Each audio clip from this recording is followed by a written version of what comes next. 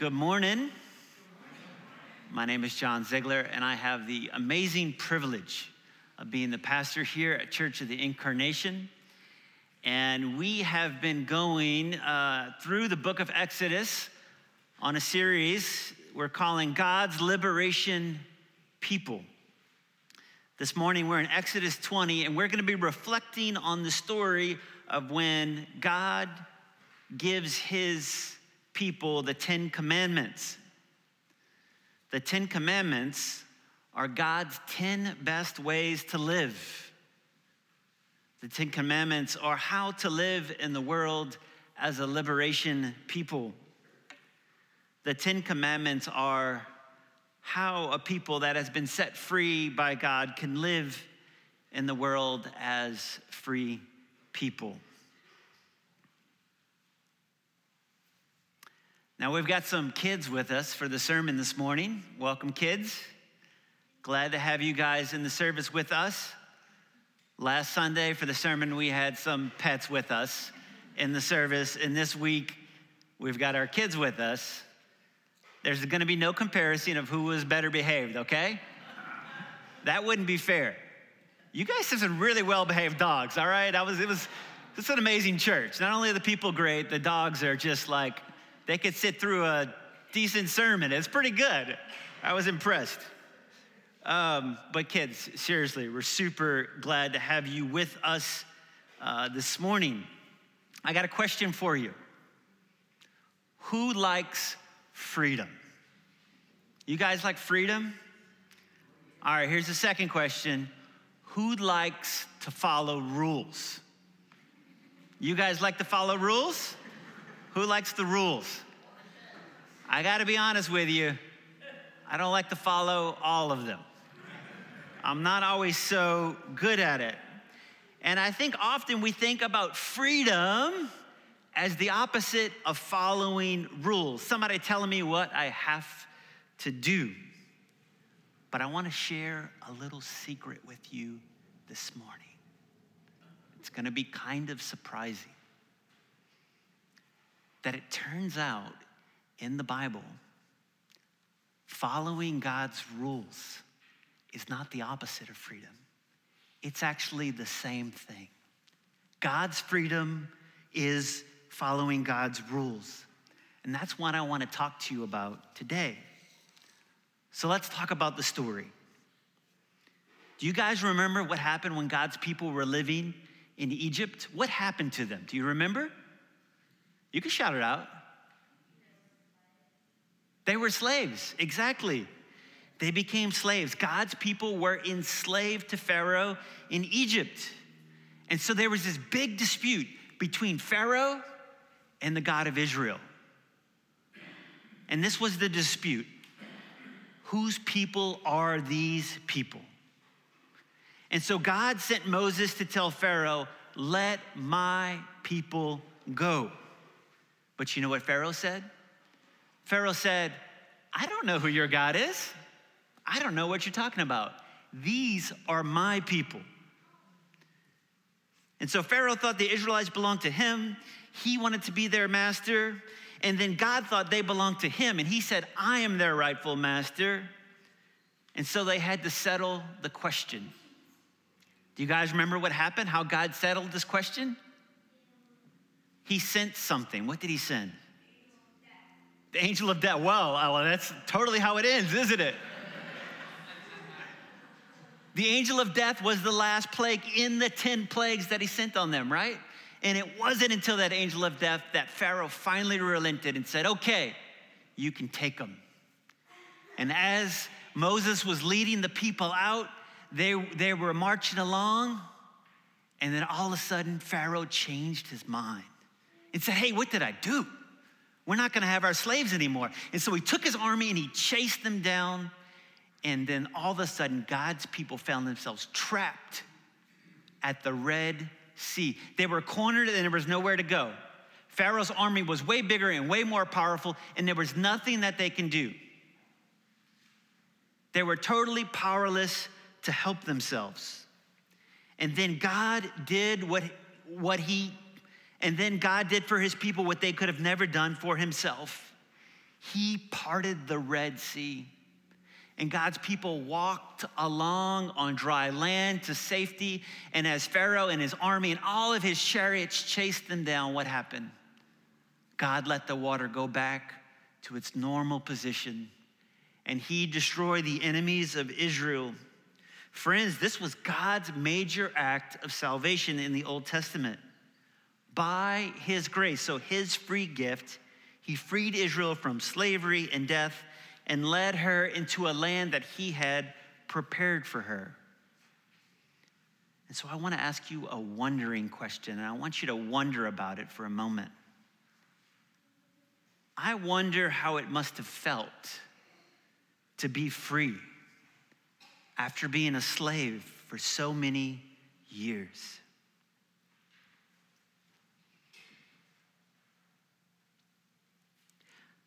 I wonder how it must have felt to have a really mean king like Pharaoh always telling you what to do, and then suddenly you don't have to worry about Pharaoh anymore.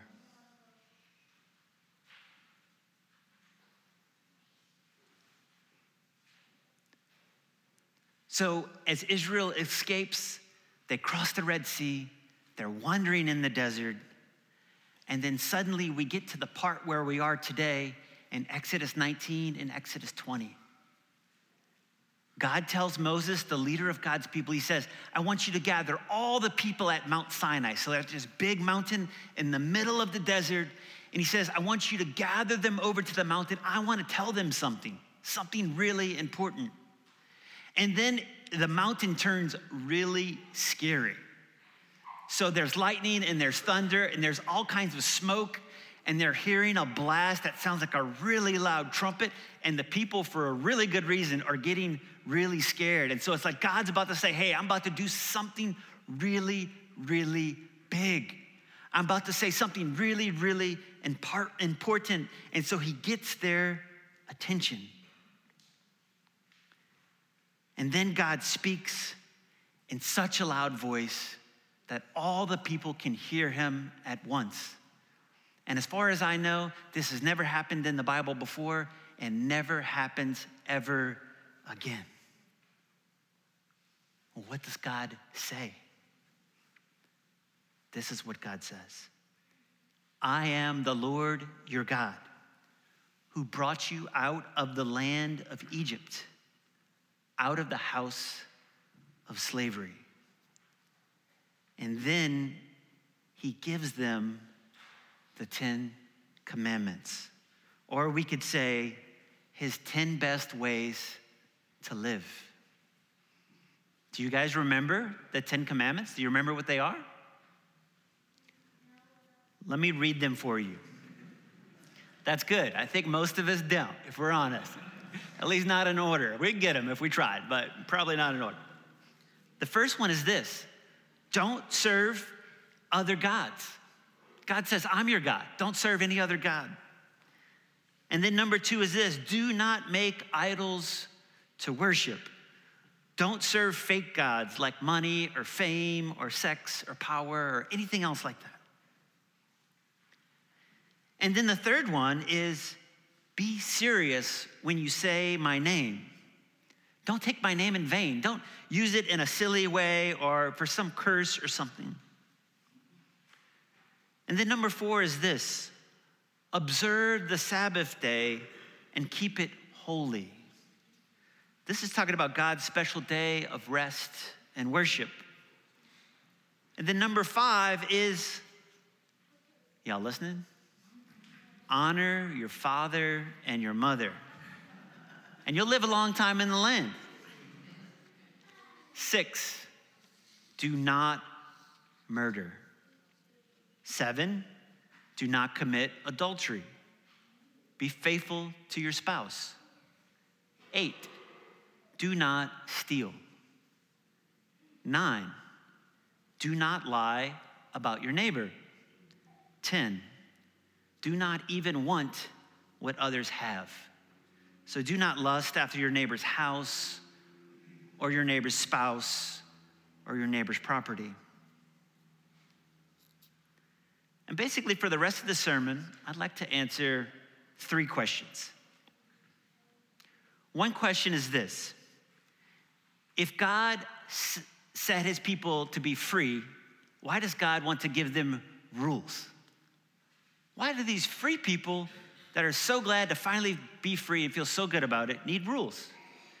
And then 2, I want to ask the question, does following these rules make God love us?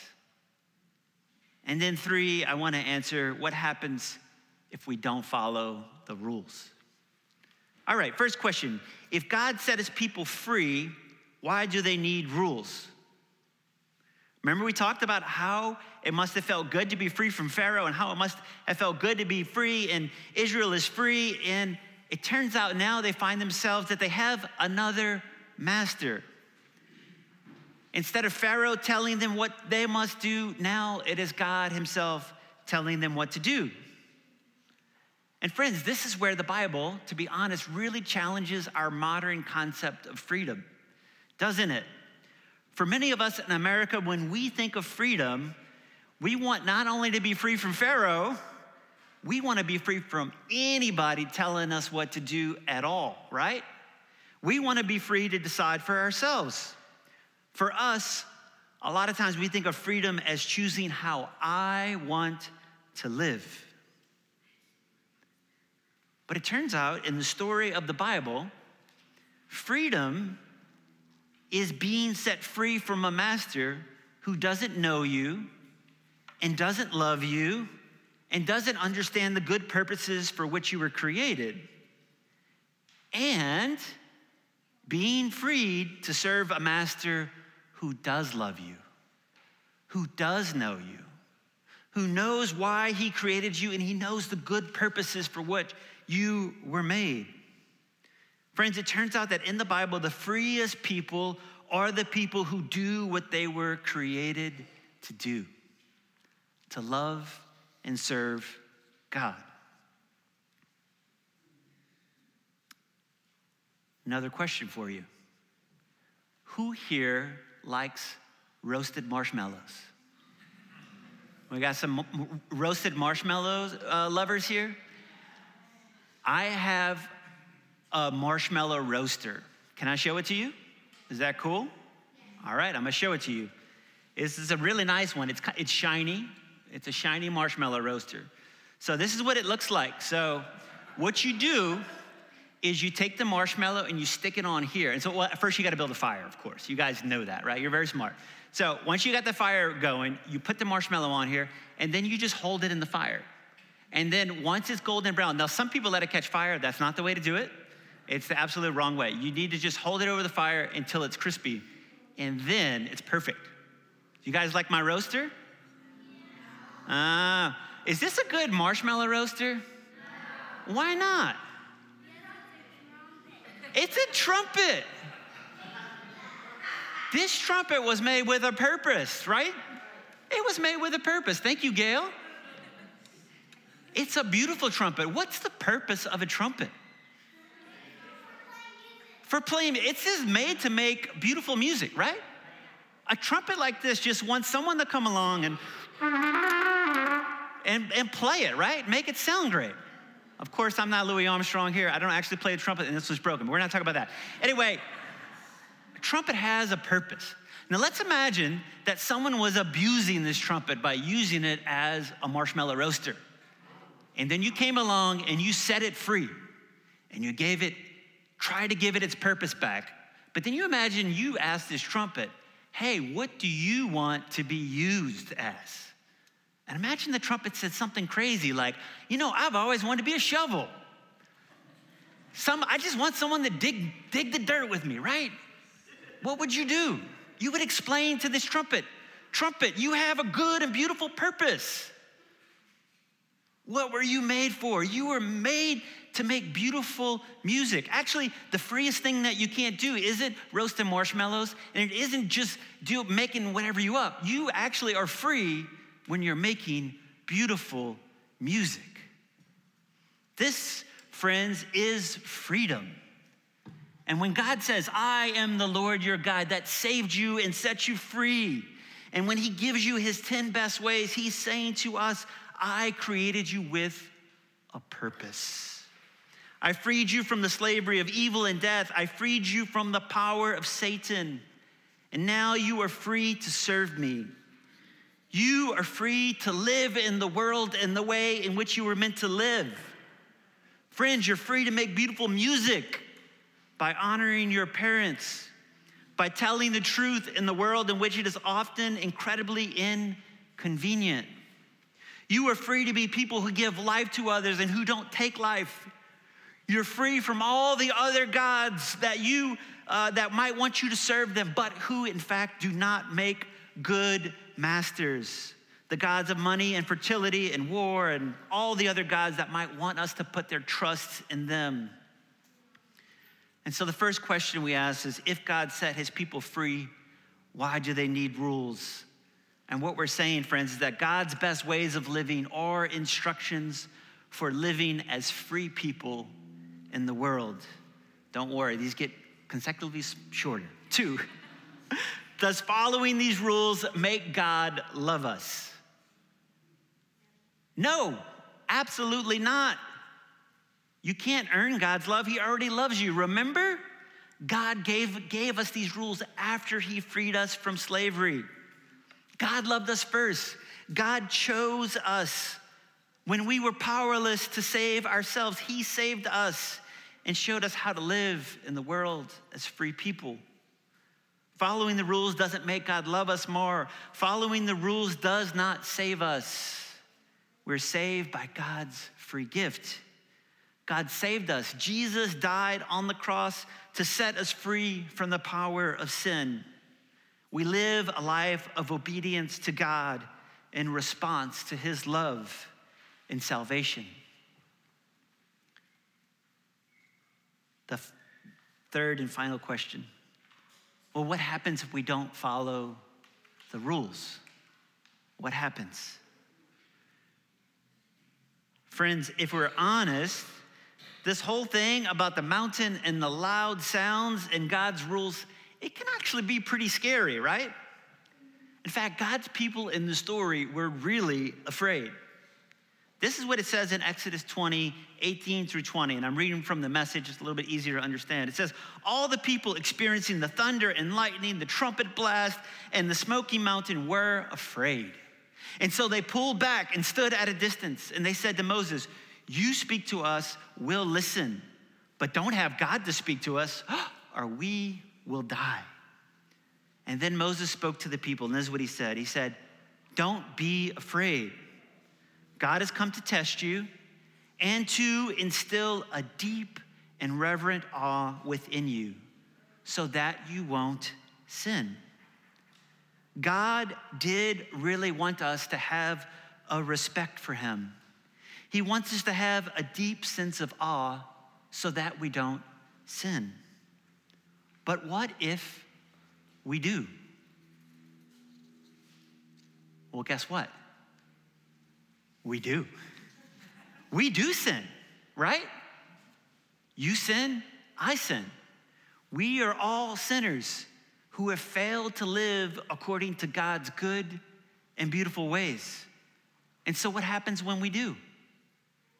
Well, 1 John 1:9 says this, if we confess our sins, God is faithful and just and will forgive us our sins and purify us from all unrighteousness. Friends, we should live lives of awe and in love of God, and we should ask God for help to follow his rules. But know this, when we fail to keep his rules, we can confess our sins to God and say, God, I'm sorry. I haven't loved you with my whole heart. I haven't loved my neighbor as myself, and I am sorry, and I truly and humbly repent. And then God, who loves us, who died on the cross so that we could be free, he is ready to forgive us and restore us to a relationship with him. Do you know why? Because you belong to him. There's a catechism called the Heidelberg Catechism, and it's basically a question and answer of things you should know about the faith. And probably every one of us here should memorize question number 1 from the Heidelberg Catechism. The question is this: what is your only comfort in life and death?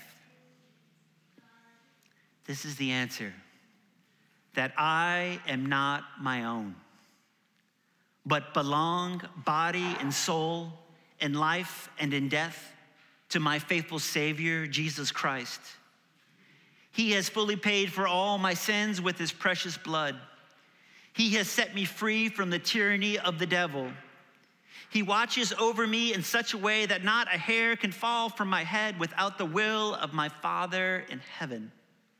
In fact, all things must work together for my salvation, because I belong to him. Christ, by his Holy Spirit, assures me of eternal life and makes me wholeheartedly willing and ready from now on to live for him.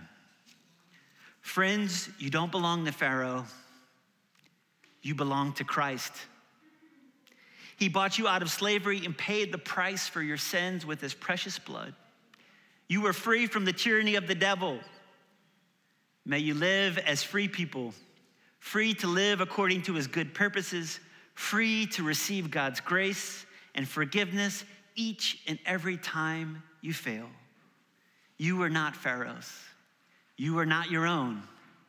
You were bought with a price. You belong to Christ. Amen.